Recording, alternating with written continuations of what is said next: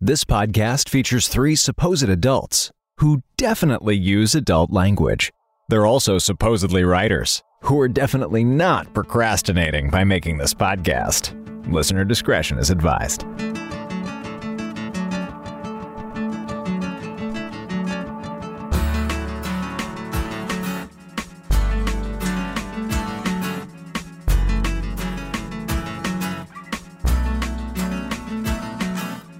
Welcome to No Bad Ideas, the storytelling game show where we take the worst ideas from the internet and try to turn them into stories that are actually good. My name is Gabriel Urbina, and I am your first Bad Ideas host. My name is Sarah Shackett. I'm your second Bad Ideas host. And my name is Zach Valenti, your third Bad Ideas host. And today we are joined by not just one, but two special guests here in the Bad Ideas swamp. What? We have invited two luminaries in the field of fiction podcasting into our little swamp side cottage, and we are so thrilled that despite all the signs saying that this was a terrible, terrible idea, they took us up on it. Thank you so much for being here, Jack Marone and Bob Raymonda, co-creators of Forgive Me. Thank you so much for having us. I'm excited to be back. This will be my second time on the show. And I'm pumped for my maiden voyage. Excellent, excellent. Before we set sail, why don't you tell the folks who might be listening about your show? What is the 500 words or less version of Forgive Me? Okay.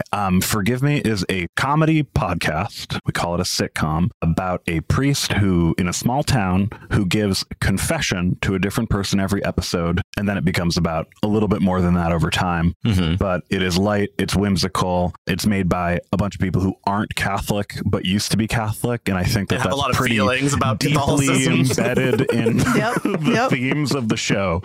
So that is that's Forgive Me.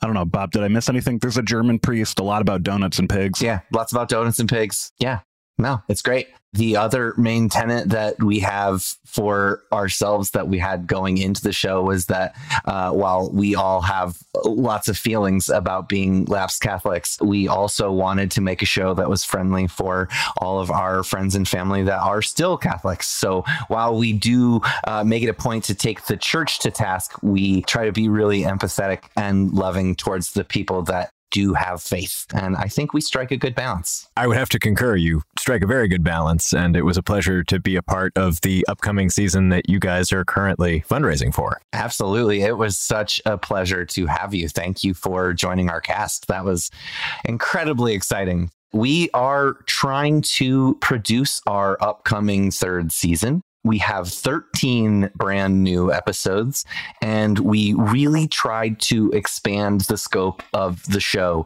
Instead of just taking place in the confessional, we go to such wild places as a church donut festival and the church parking lot and a small town bakery that's probably right around the corner. But in all seriousness, our cast has tripled in size to now include like every cool person in the audio fiction, as far as we can tell. Really lucky.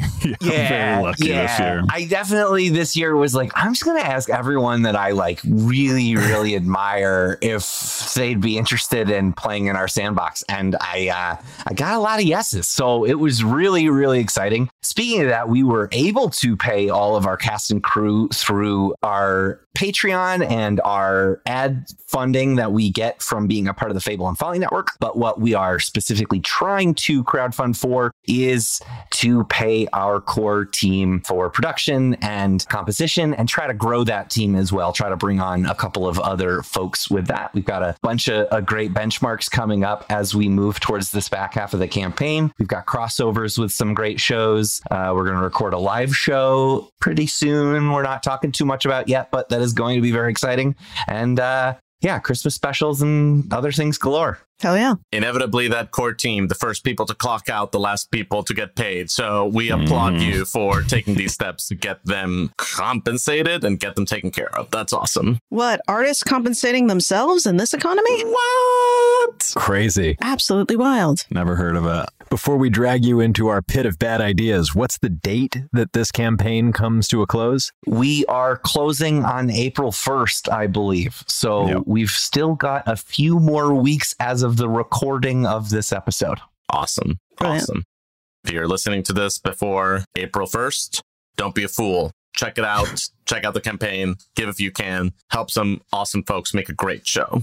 And now, let us completely turn away from quality and focus on the dregs. There's no bad ideas. If you are tuning in for the first time on this show, us three hosts, we scour the internet for stories of really, really terrible ideas. We present them to each other, and then we give ourselves just 10 very short minutes to ask ourselves, well, if we were to turn this into a good movie or a good book or a good narrative of some sort, how would we do it? And try to do that in just 10 very short minutes. Are you guys ready to jump into the first bad idea? Absolutely. Born ready. Never and always. Yes. So I was very, very excited when I found this bad idea, which, by the way, folks, if you are at home and want to read along, there will be a link to it in the episode description.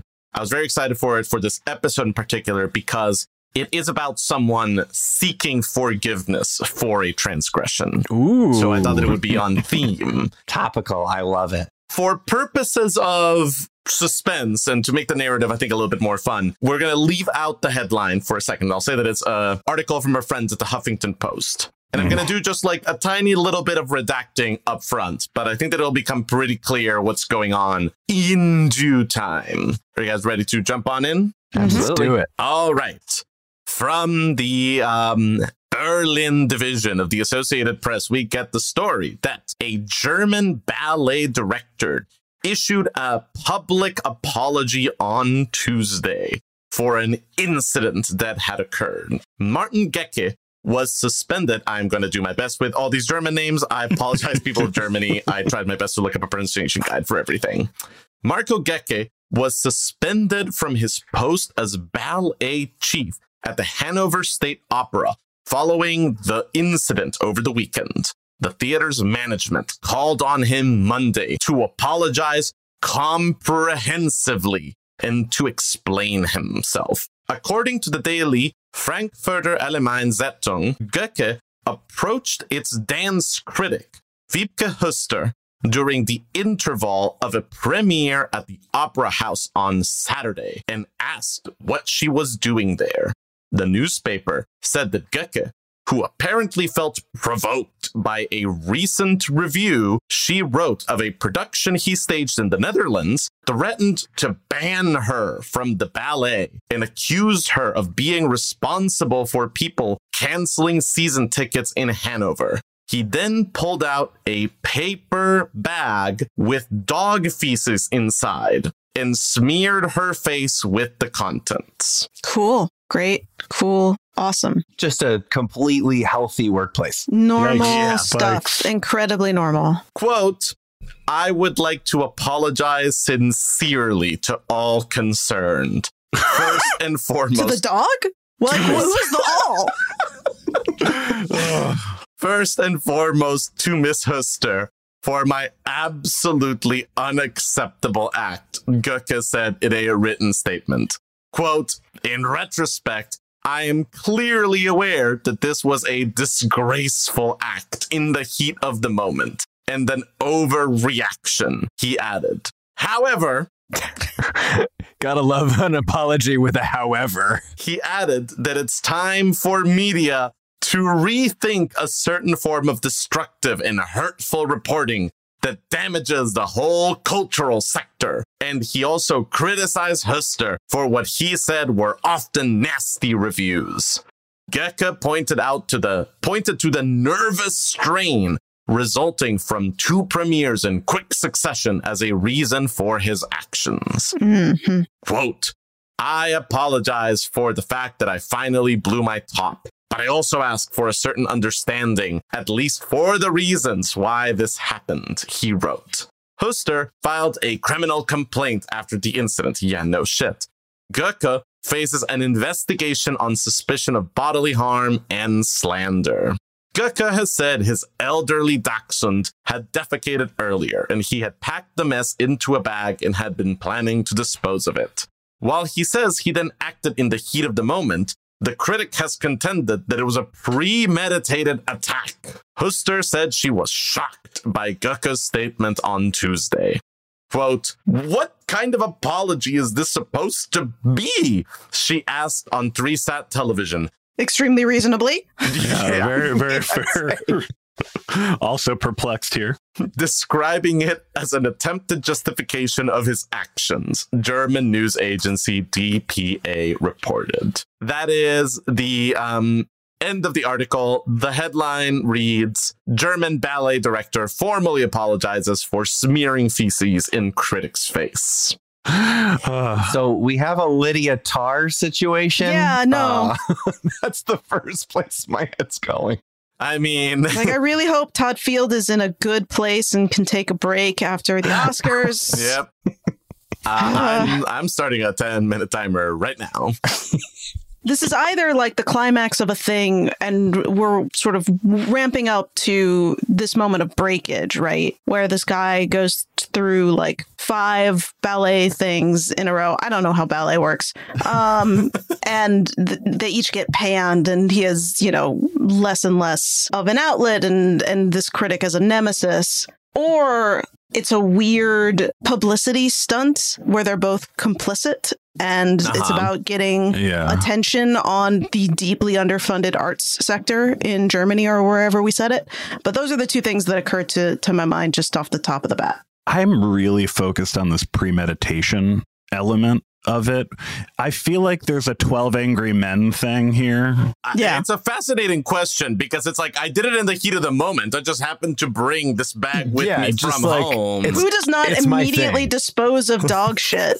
I would say you put that in your briefcase. That's not something that you hang on to. There was this little voice in the back of my head that told me, hang on, you might need it today for the some trash can reason. is just all the way over there. And mother always says, you never know. I've been a lifelong dog owner, and when you care about your puppy, you carry the shit all day in case you need to give it to the doctor. If they get sick later on, there's really no justification. There's no justification. This seems clearly premeditated. Yes, very obviously. It is also, as we've all, and including the article pointed out, a very weak apology. Like an apology that seems to very quickly arrive at a point of, but have we considered how I, the feces smearer, am really the victim here? I also had shit on my hands, you guys. Am not I a victim? Also, I had to shit on my heart from all of these terrible critical reviews that you've been giving me. Not metaphorical feces. No. Equivalent. Worse than actual feces. Some would say. No one would say. Many have said. I gotta be honest, like if we're seeing this as a film with, I know we could see it as the climax, but I kind of like the idea, especially if we're going with your thought, Sarah, of it being them both being complicit. Mm-hmm. I love the idea of it starting in media res with the dog shit like cold open before you even see the title card of the film. It's just like we get a little bit of ballet and then instantly dog shit in the face to crowd member. Like the slap. Yes. There you go. The crap. Title sorted. No, but I see it of just kind of like it happens, whether it's heat of the moment or passion, we can figure that out later. And for a moment, it's just everyone is very, very angry. But then it's like, whoa, wait a minute. We just sold a whole bunch of ballet tickets. And also, the newspaper readership is through the roof. And, people were buying that newspaper like it was nobody's business. So maybe there's something to this public feud. Maybe there needs to be dog feces at every performance. I mean, if it's going to get butts and seats. But I think it has to escalate from dog feces, like at a certain point. I mean, are you talking like other types of feces or other types of violence? Other types of petty violence. Okay. Specifically. Because I was going to say that reminds me too much of, there was this website called like Mail Your Enemy's Poop or something. Oh, I remember that website. You could do donkey, elephant, or camel. Gorilla, they had a whole bunch camel. They had a lot. Yeah. God bless the internet. This happened to a coworker of mine. Wow. I was sitting next to her and she received cow manure. Cow dung? Oh my God. Felt very bad for her. It's not her favorite day of the year. No. I would imagine not. Holy crap. But yeah, like there can be some feces. There can be like a glitter bomb that happens at an inopportune moment. Like there's lots of different things, pranks we could we could pull in. There could be a carry situation. We could get some blood in the sprinklers. Sure. I mean, it's the blood on the hands of the critics who are single-handedly destroying the entire ballet industry. That's right. Right. I quite like this. And then, it is sort of then a movie about this escalating prank war that is both infuriating and the rivalry is real, but also it's helping out both people that are in it to a degree that almost everything else that they've tried to save their failing niche industries have not really been able to pull it off so far. I'm imagining like a lot of really like mirthful smiles at the keyboard of the journalist. Yeah. Just getting more and more scathing each time. Mm-hmm. Also, a lot of time on like morning talk shows, getting that face on the television in a way that, wouldn't the have lines in happened the newspaper otherwise. aren't just going to happen. Exactly. Exactly. This is a platform now. Yeah. The thing that I hate the most about this is that this is Ruben Östlund's next movie after Triangle of Sadness. A little bit. Oh my this God. Is 100% what he is doing. Yes. That movie was so good. I won't get into it, but that movie was so brutal and good. Yeah, I can see him as the director here. No, and he would make a meal of like the ballet trappings of it too. Mm-hmm. Yes. And, these incredibly silly, petty things happening under like proscenium arches and stuff like that. I also wonder, are there any copycats? Like, are there any other critics or ballet directors that try to get in on the game? If this is really rising everybody's profile, like there've got to be other failing. Oh, and it gets really dangerous when these copycats get involved. The pranks escalate and then they have to far. team up to destroy the copycats, perhaps. Damn. There you go. Wow. There's your third act. And I think that's exactly it. That the copycats, the rails come off. Like the stuff that they're doing isn't just petty, but it's dangerous. It's like almost a Jigsaw situation. Like, are we going full horror at the end? I wouldn't be surprised. Mm-hmm. It just ends with, or doesn't end, but climaxes in like a Halloween scene where there really are razor blades in the candy. Yes. Yeah. Right. And maybe the copycat like starts pranking them both. And there's this moment where it's like, wait, did you not do that? That one wasn't me. That one wasn't you. Then who was it? And then they realize that the thing has escalated beyond their control. But too late. Yeah. Burn a theater down at the end of it. Perfect stuff. Oh, man. What if it's like the Nutcracker and the rats get involved? Ooh. But the theater has been packed with old newspapers that are so flammable. so flammable. What are the odds? Final shot, I'd say, is the ballet director in the bar, the local haunt that all the performers go to, reading a newspaper, reading the review of the most recent show after the theater has been rebuilt. And it is a rave review. He folds the paper. He sees the rival. She smiles. And he buys her a drink. Meet cute. Let's go. Yes. It's a romantic comedy the whole time. Enemies to lovers. I love it. Exactly. Terrific. We have just a little under a minute left on the clock. Who is starring in this? And I guess we already have the title with The Crap. Just because it inspired me from the Oscars last night. Hugh Grant and Andie MacDowell. Oh, that would be so good. Together at last again. I love that. Yeah, I love that. I mean, also in another Oscars take, let's go with Brendan Gleeson and Jamie Lee Curtis. Ooh, that I like that too a lot. I like that as well. Yes, I like this. I enjoy this greatly. Brendan Gleeson can be the copycat if he's not the main guy. Like I'm fine with that. Yes. Yeah. Oh, yeah. Yes. And that Let is him be the real nefarious one. Exactly. That is time, folks. Amazing. I retroactively apologize to everyone for making you reckon with that story, but you guys did a terrific job of reckoning with it. Again, I mean, you hit the nail on the head with Triangle of Sadness meets Tar. Like, I think that's what we made, and I feel great about that. Well, I have another idea. I don't know that it's going to lead to Triangle of Sadness plus Tar, but I would be curious to see the effort. All right, let's try it out. And I am going to tell you the title because I'm impatient, but this comes from CNN. And if you would like to read along, dear listeners, or look at the wonderful photos, it'll be in the episode description. So the headline reads, Mafia boss found working as a pizza boss after 16 years on the run. Quick question. What's a pizza boss? Something that's snappy in a headline. But I will explain exactly what he was doing with pizza in this article, which follows.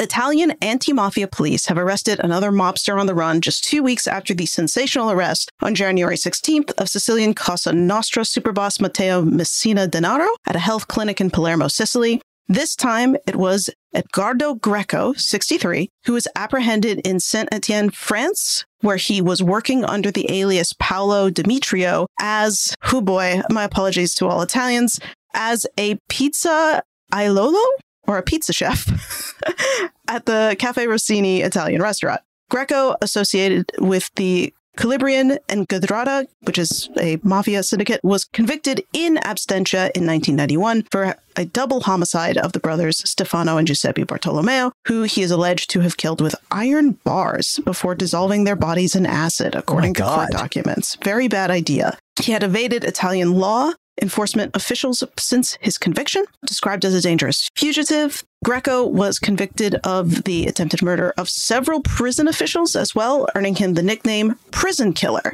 which is logical, I guess. The Italian anti-mafia police started closing in on Greco after he was featured in an article in the French newspaper Le Progrès, which the restaurant posted on its official Facebook page. The prosecutor's office confirmed to CNN. I mean, there we go. Like, that's raising your profile, if you know what I mean. Police in Calabria also said that he regularly posted on social media under his false name. The restaurant phone number was disconnected when CNN attempted to call on Friday. Journalist and author Roberto Saviano, who has been living under police protection since his book Gomorrah was published in 2006, told CNN that it is common for mafia bosses to crave attention. Quote, "It's typical. Look at El Chapo, who, when he was working, wanted to meet Sean Penn, who he wanted to make a movie about him. And Al Capone wanted to go on the movie set of Scarface," Saviano told CNN in an interview last week. Italy's anti-mafia squad says they are working around the clock to find other mafia bosses that are still in hiding, and there's other stuff about Cosa Nostra and the 'Ndrangheta that this guy was a part of. But that is the crux of the idea.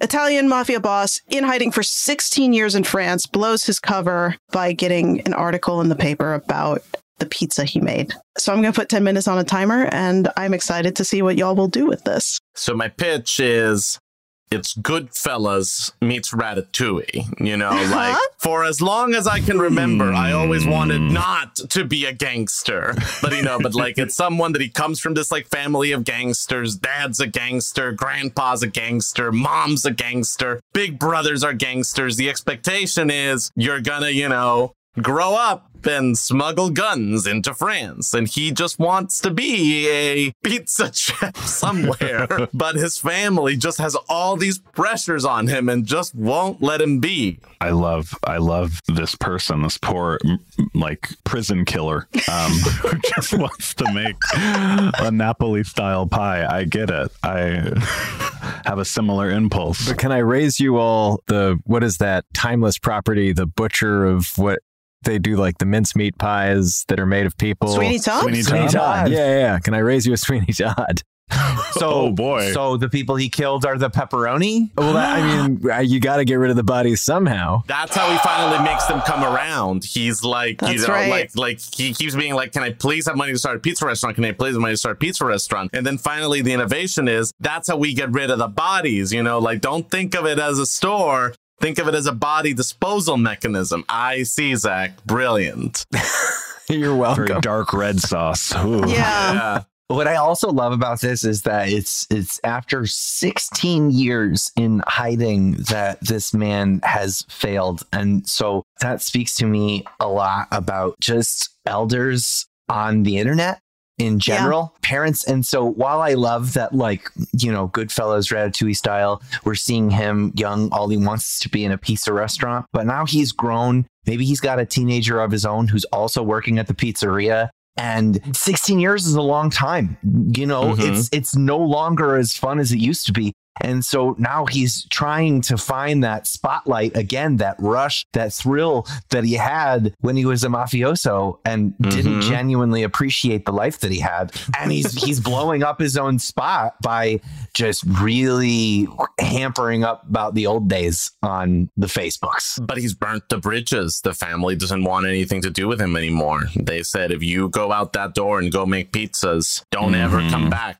We're done with you. I mean, I think we can split the difference and have him sort of realize his pizza dream slightly later in life. Like, he's John Wick level good at killing, but his heart just isn't in it. And so he's able pizza dreams.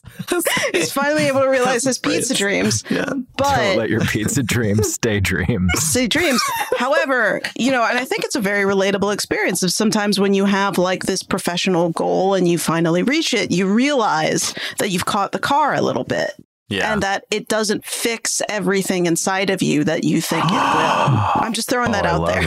No, I love that because what it does is it allows us to still have like human gabagool, which is, I think, where Zach was getting to, which is this idea that he does realize his pizza dream. It's a little hollow. Yeah. And then he starts killing people and making them into cupping pepperoni. You know what would spice it up? You know what adds some oregano to it? His son gets into a kerfuffle with a warring family, and they have to get rid of the body. They gotta make a body disappear. Yes, that's right. That's right. And it just happens to also have the effect of being the most delicious standout pizza in the neighborhood. What if there's like this, I don't know, I kind of imagine it's this very isolated town, and somebody comes into town and finds out that this pizza, it's like a travel writer comes into town and realizes that like no one talks about this pizza place, but everybody almost ghost-like, zombie-like goes to the pizza place. Yeah. Because they're all eating the people pizza. Yeah. I want to know and figure out more about the anti-mafia unit that catches him. That caught my eye as well. That was a hell of a phrase in that article. Do we have like a rival here? Do we have someone who has, bone to pick with our mafioso pizza boss? We might need a Javert. Yeah, exactly. Right. Yeah. Oh.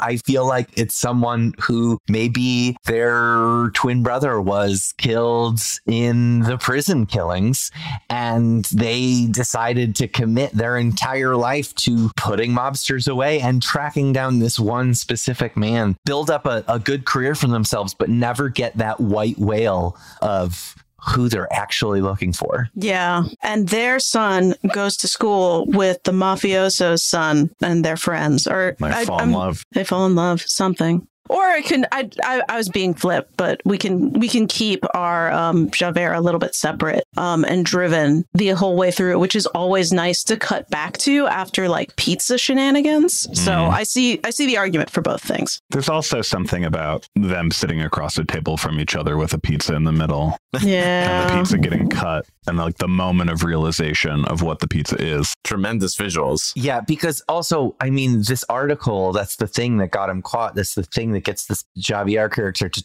track him down to his pizzeria, is clearly the human pizzas that people are raving about and that he's now getting a profile about himself for because he has like unlocked his true delicious secret ingredient. I love it. About 3 minutes left or so. Who is in this Italian epic and how does it end? Every character is played by Chris Pratt, who, as we know, it has to be. Can definitely do Italian accents. I mean, you're not wrong. And Johansson, and we're good. Oh, boy. Yeah. There you are. You're not wrong, but I want to keep it topical with White Lotus and also Sopranos vibes and say Michael Imperioli. Oh, hell yeah. Hell yeah. Leaves. Like, I love it. And you know what? Let's cast the shitty kid who played Albie on White Lotus to play his kid. Like synergy. I love it. Synergy going. I forget that actor's name, but he does a great job of playing a shitty kid. He really does. He did wonderful work as a shitty kid. We need a disgruntled, bitter Italian intelligence agent. Yeah. Trying to think about who would be a good person for that role. My contemporary Italian actor game is not what it should be. Nope. Big same. Yeah, we may need to come back to that. I mean, you could just have Mark Strong doing an Italian accent. Like, that's the coward's way, but just saying everything in the absolute same accent that he always uses, but very emphatically making the gesture with his hands. Yeah, exactly. The accent's all in the hands. Yeah. Actually, this is something, if we want to make him more put upon, that Paul Giamatti could do. Oh, that'd be nice. It would be some juicy Paul Giamatti. It really would. Yeah, that'd be some good sauce in that Giamatti pizza. We need a travel writer. That's the last piece of this puzzle. Right? Sure. Yeah. Chris Pratt. There you go. Mean, we had to get him in there somewhere. Yeah, dude, he deserves it. He deserves it. He's worked so hard. Only if he is a traveling plumber too. I was going to say he has to wear the Mario outfit. This is a live action movie, but he has to wear the Mario outfit, and it's just not commented upon at all. Not once at all. Yeah. Incredible. 44 seconds. What is this called? People Pizza Pie. The People's Pizza. The People's Pizza. I love that. That's way better. That's very good. Pizza My Past. Ooh, that has layers to it. Damn. Beautiful. Wow. Absolutely. Yeah, no, just like think like you can shoot it on the Riviera. It'll look amazing. Wow. Mm-hmm. Yeah. Can do like a misdirect that it seems like it's like a wistful romantic pizza movie, and then it turns dark in the trailer. I could see this as an 8-hour miniseries. Like, this thing's got legs. It's got it's a cat and mouse game, man. And it's one of those things that infamously people are like, do you not know what this is about? Oh my God. Like, don't look it up. Don't like see anything. Just start watching it and just like see where it goes. Blind. Exactly. Yeah. Yes. Well, that's time. Incredible work, gentlemen. I'm very, very excited for this Mike White miniseries that we have created. Oh yeah. Molto bene. Well, let's take a quick break here for some commercial messages. But once we're done with those, we'll be back with Jack and Bob to talk about their work and get back on track to the good ideas part of the show. So we'll be right back.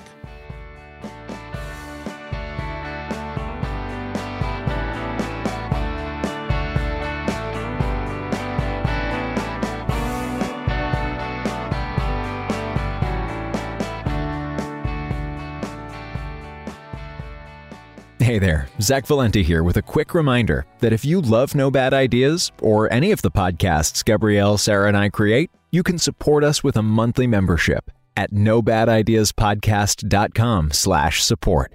For as little as $1 a month, you can get access to the No Bad Ideas back catalog and hear every bad idea we've ever done. And as an Idealist member, you could even snag a special shout out in the credits. You can learn more and sign up today at nobadideaspodcast.com/support. Once more, that's nobadideaspodcast.com/support.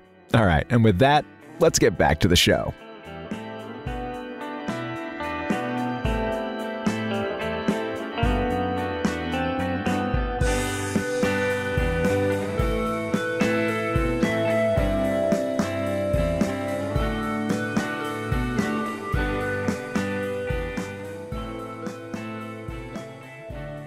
Alrighty, folks. Welcome back to No Bad Ideas here, and we are still with the team behind Forgive Me as they try to fundraise for their upcoming and sure to be amazing third season. So there might be a little bit of retread ground from the last time that we spoke to you on the show, Bob. But that's been a second. The show has evolved. There's been a lot of things going on. So let's maybe just start with what was the genesis of the show? Since we have you two co-creators here, how did you co-create this show? Like, where did the idea come from?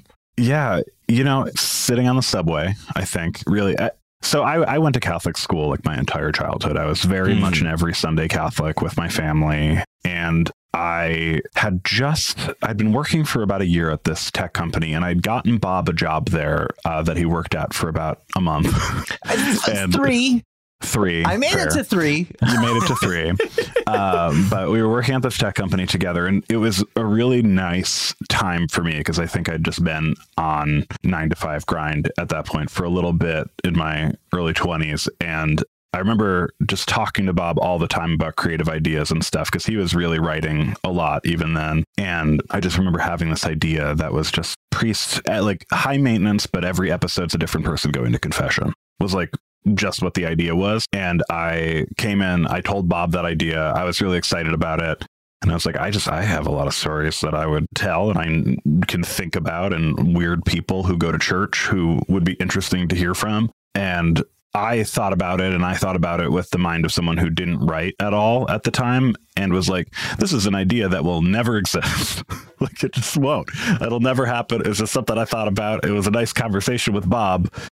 And then Bob didn't leave me alone about it for 3 years. 4 years. Yeah. Incredible. Yeah. I brought it up often. And, you know, there were points in time. I used to, at the time we were working together, I was running this literary magazine called Breadcrumbs, where every piece we published was inspired by a preceding piece and linked back to it.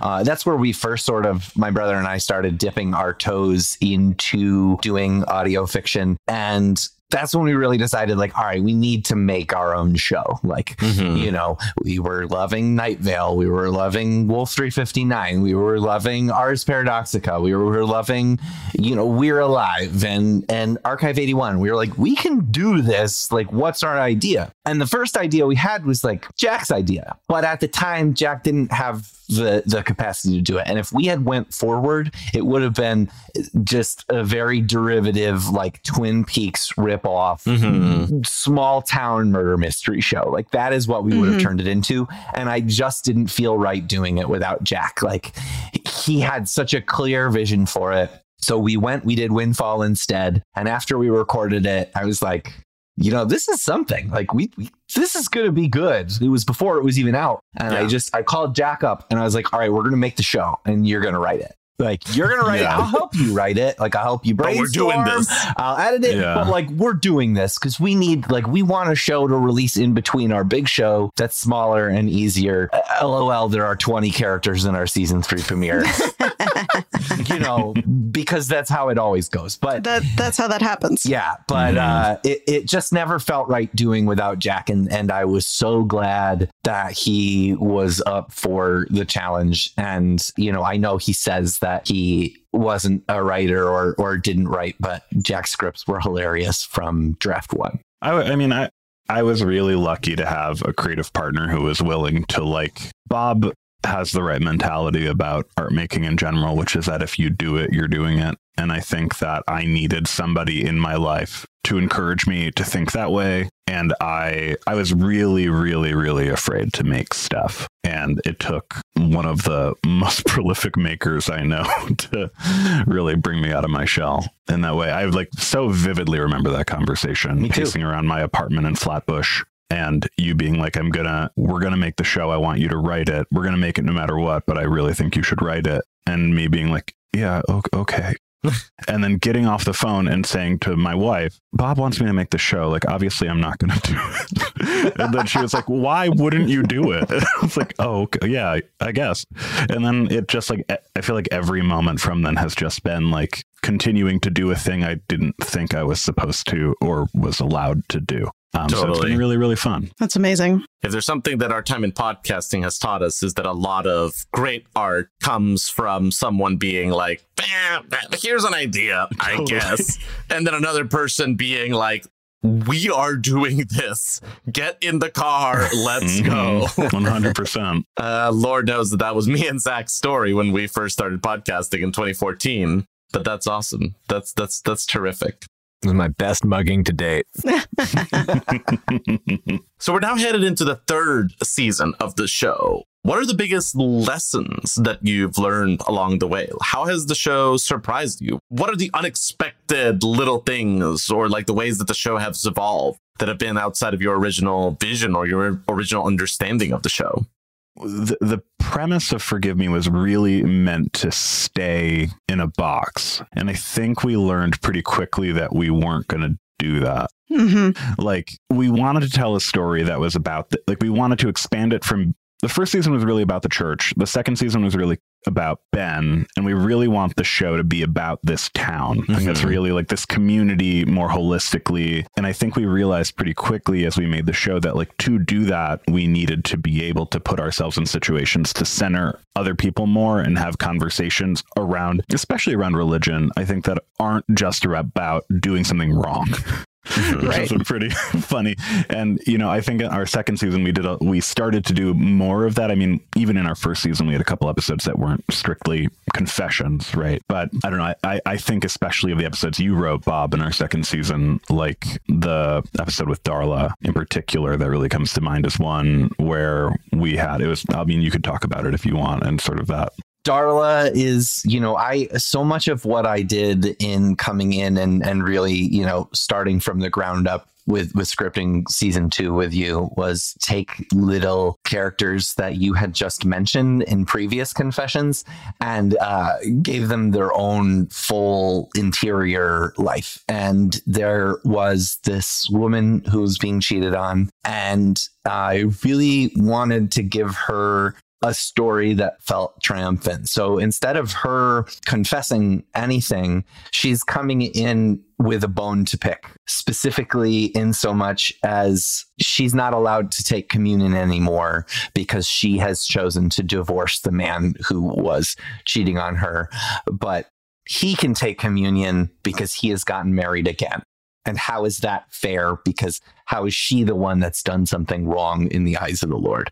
And so what I loved about that idea was sort of flipping, you know, the concept of the show on its head was, you know, I was wronged. I need to be proven that this institution still values me because I've made it such a huge part of my life and routine for so long. And, you know, I mean, in general, we just really, we tried to break the format as much as we could in season 2.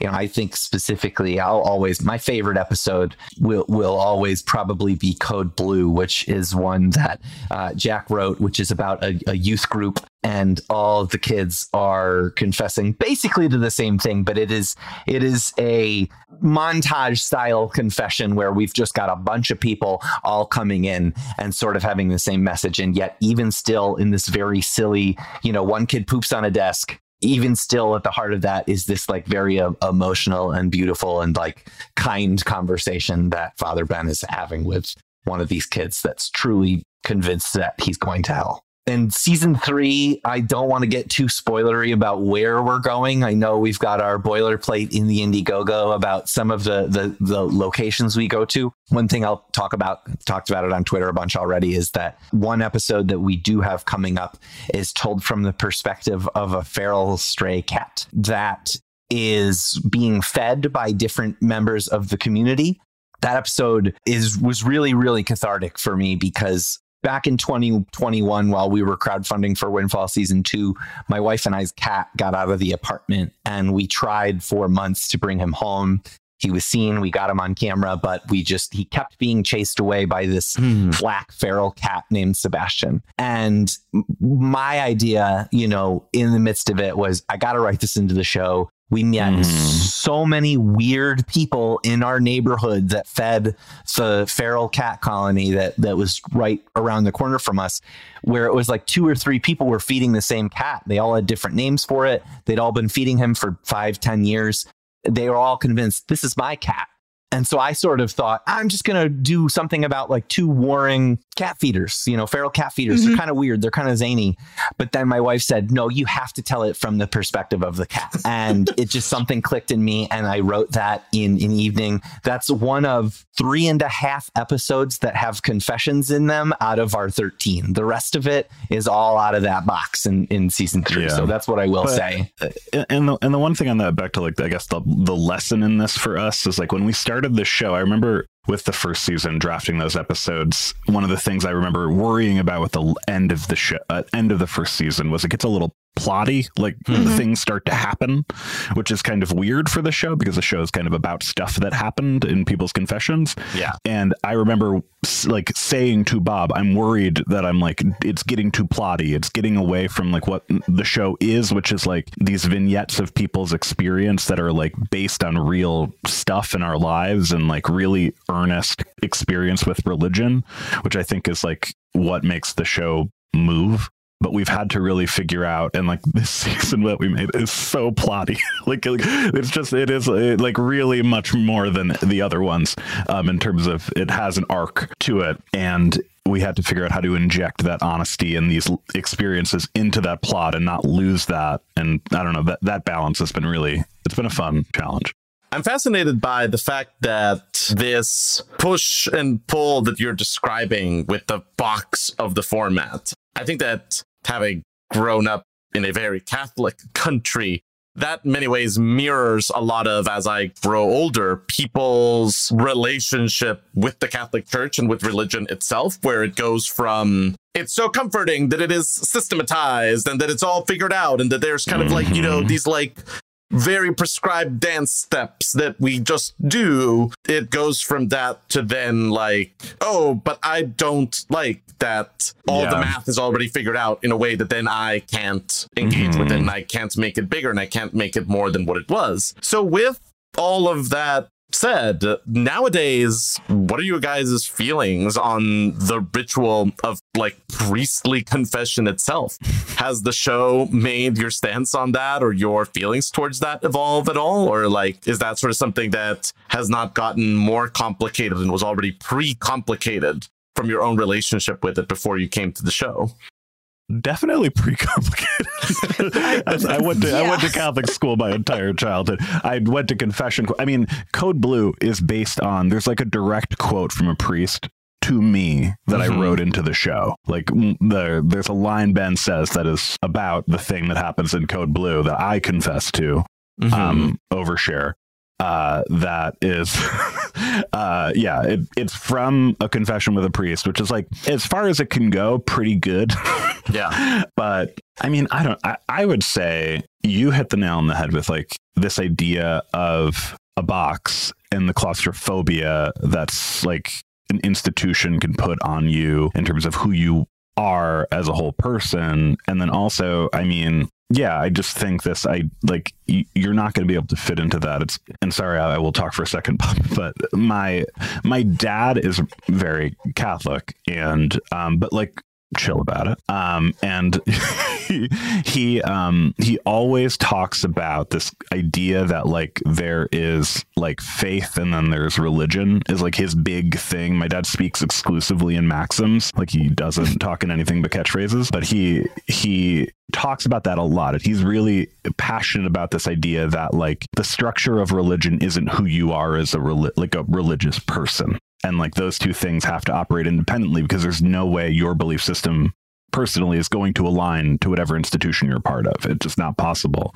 And that institution can only exist to serve you as like a community to talk to and be a part of, to like project your faith, which is interesting. And I love you, Dad. I don't totally agree, but it is. But I think when I think about the show and I think about like what I want to reflect on, I think a lot of that sort of relationship between those two things is, I mean, I think that's what Ben's dealing with a lot. And I think that's gonna kind of be a lot of what we continue to talk about as we make the show. I think Jack hit the nail on the head. I lapsed a lot. I won't say necessarily earlier than Jack, but I stopped participating in any of the sacraments or routine fairly young. And so I was always very pre-complicated. And I think so much for me, the thing that has been attractive about that box was the kinds of stories that it would allow us to tell and the memories specifically that it would allow us to mime. Mine, not mime. I'm not a mime. Hard to mime and podcast. I was going to say, the best start is that radio mime. I am inside a box right now. Everyone on this Zoom can see it. You all can't. No, but what I do love is the fact that all of these specific experiences and memories and stories that we're making up for all of these characters are so individualistic. The heart of what so many of them are trying to get at is so universal and the same, regardless of how much they, may have problems with each other or hate each other or whatever. I just love it as like a storytelling format. And so I'm so divorced from the routine and the sacrament of it that for me, it's like, this is just good story fodder. Yeah. I mean, it's such like a confession is such like a weird confrontational and yet collaborative where, you know, you can kind of not see the person. So you're intuiting like feelings from across a grate or whatever, that it just like there's this wonderful dramatic push pull to that format that like you can feel in a podcast. Like one of the things I love about Forgive Me is I can kind of like see just how by the way he's speaking, I can kind of know what Ben's face is doing, if that makes sense. That's all. I got to shout out Casey Callahan because that is him too. He does such a good job of emoting in these little moments that a small show needs. So yeah. And so often, you know, he's saying, you know, 4 or 5 word questions, right? That's it. So much of what he's doing throughout a lot of the episode until we get to sort of act 3 and he's, you know, there for the lesson is just reacting to the stories that these people are saying, but he's given such little, you know, tidbits to do that in. And Casey, again, just absolutely knocks it out of the park. Like we are very lucky with who we were able to cast in the show. Absolutely. So in this 3rd season, you are sort of expanding out from the ritual of the confession booth and sort of telling the story of this larger community. You say you have tripled the cast. How did you get to that number? Like, when did it feel like, okay, we have a fulsome community that we can like explore in these 13 new episodes? Yeah, you know, I think it really came to us from we have this plot thing that is going to happen that sort of rips our community open. I mean, I guess I can say the season starts at a festival and just the entire church is there. And it's like this moment where it's kind of like, where have we been and where are we going? Where have we been, Father Ben? And it's a very fun move, very high motion moment for our show that really led us to growing our cast. And that's where Zach comes in. And that's, you know, why we need to raise funds to be able to like navigate this gigantic animal.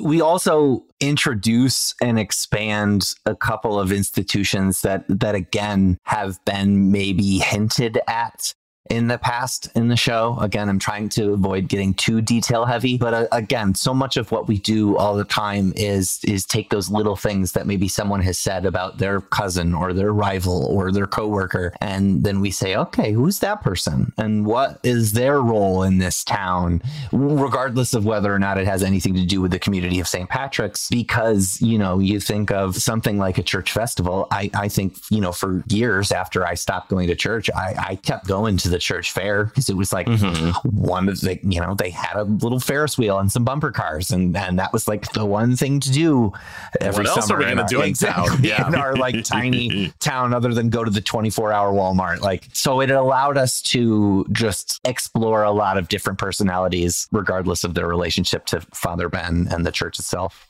Well, if people who are listening to this would like to explore Father Ben, the church itself, and Forgive Me as a show, where should they go? Where is this crowdfunding happening? How do we find you on the internet?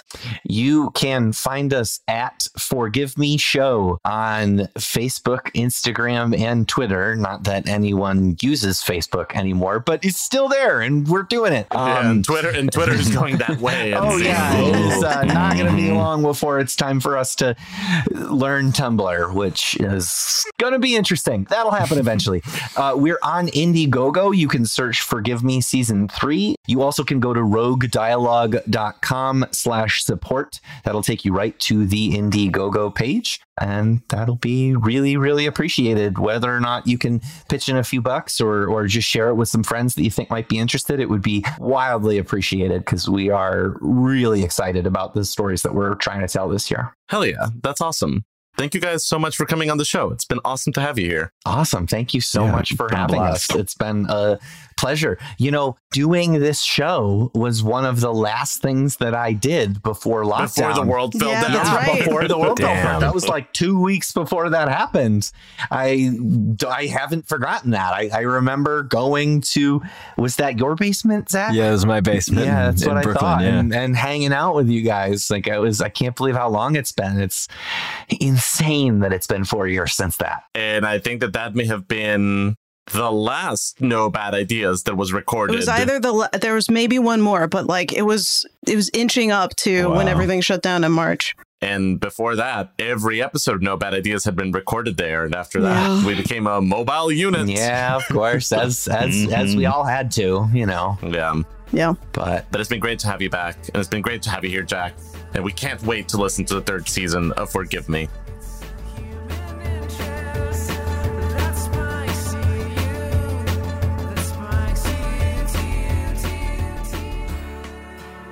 This has been No Bad Ideas, produced by Gabrielle Urbina, Sarah Shackett, and Zach Valenti. Many thanks to our patrons for their partnership in making this show possible. And a special shout out to our Idealist members Jeffrey Felsher, Gemma, Rena, Robert Johnson, and Leap Flame. Today's episode features music by State Shirt and Jazar from freemusicarchive.org. You can support the show at nobadideaspodcast.com/support. And if you really love this show, let us know by leaving a rating and review wherever you listen, and consider sharing it with someone you love.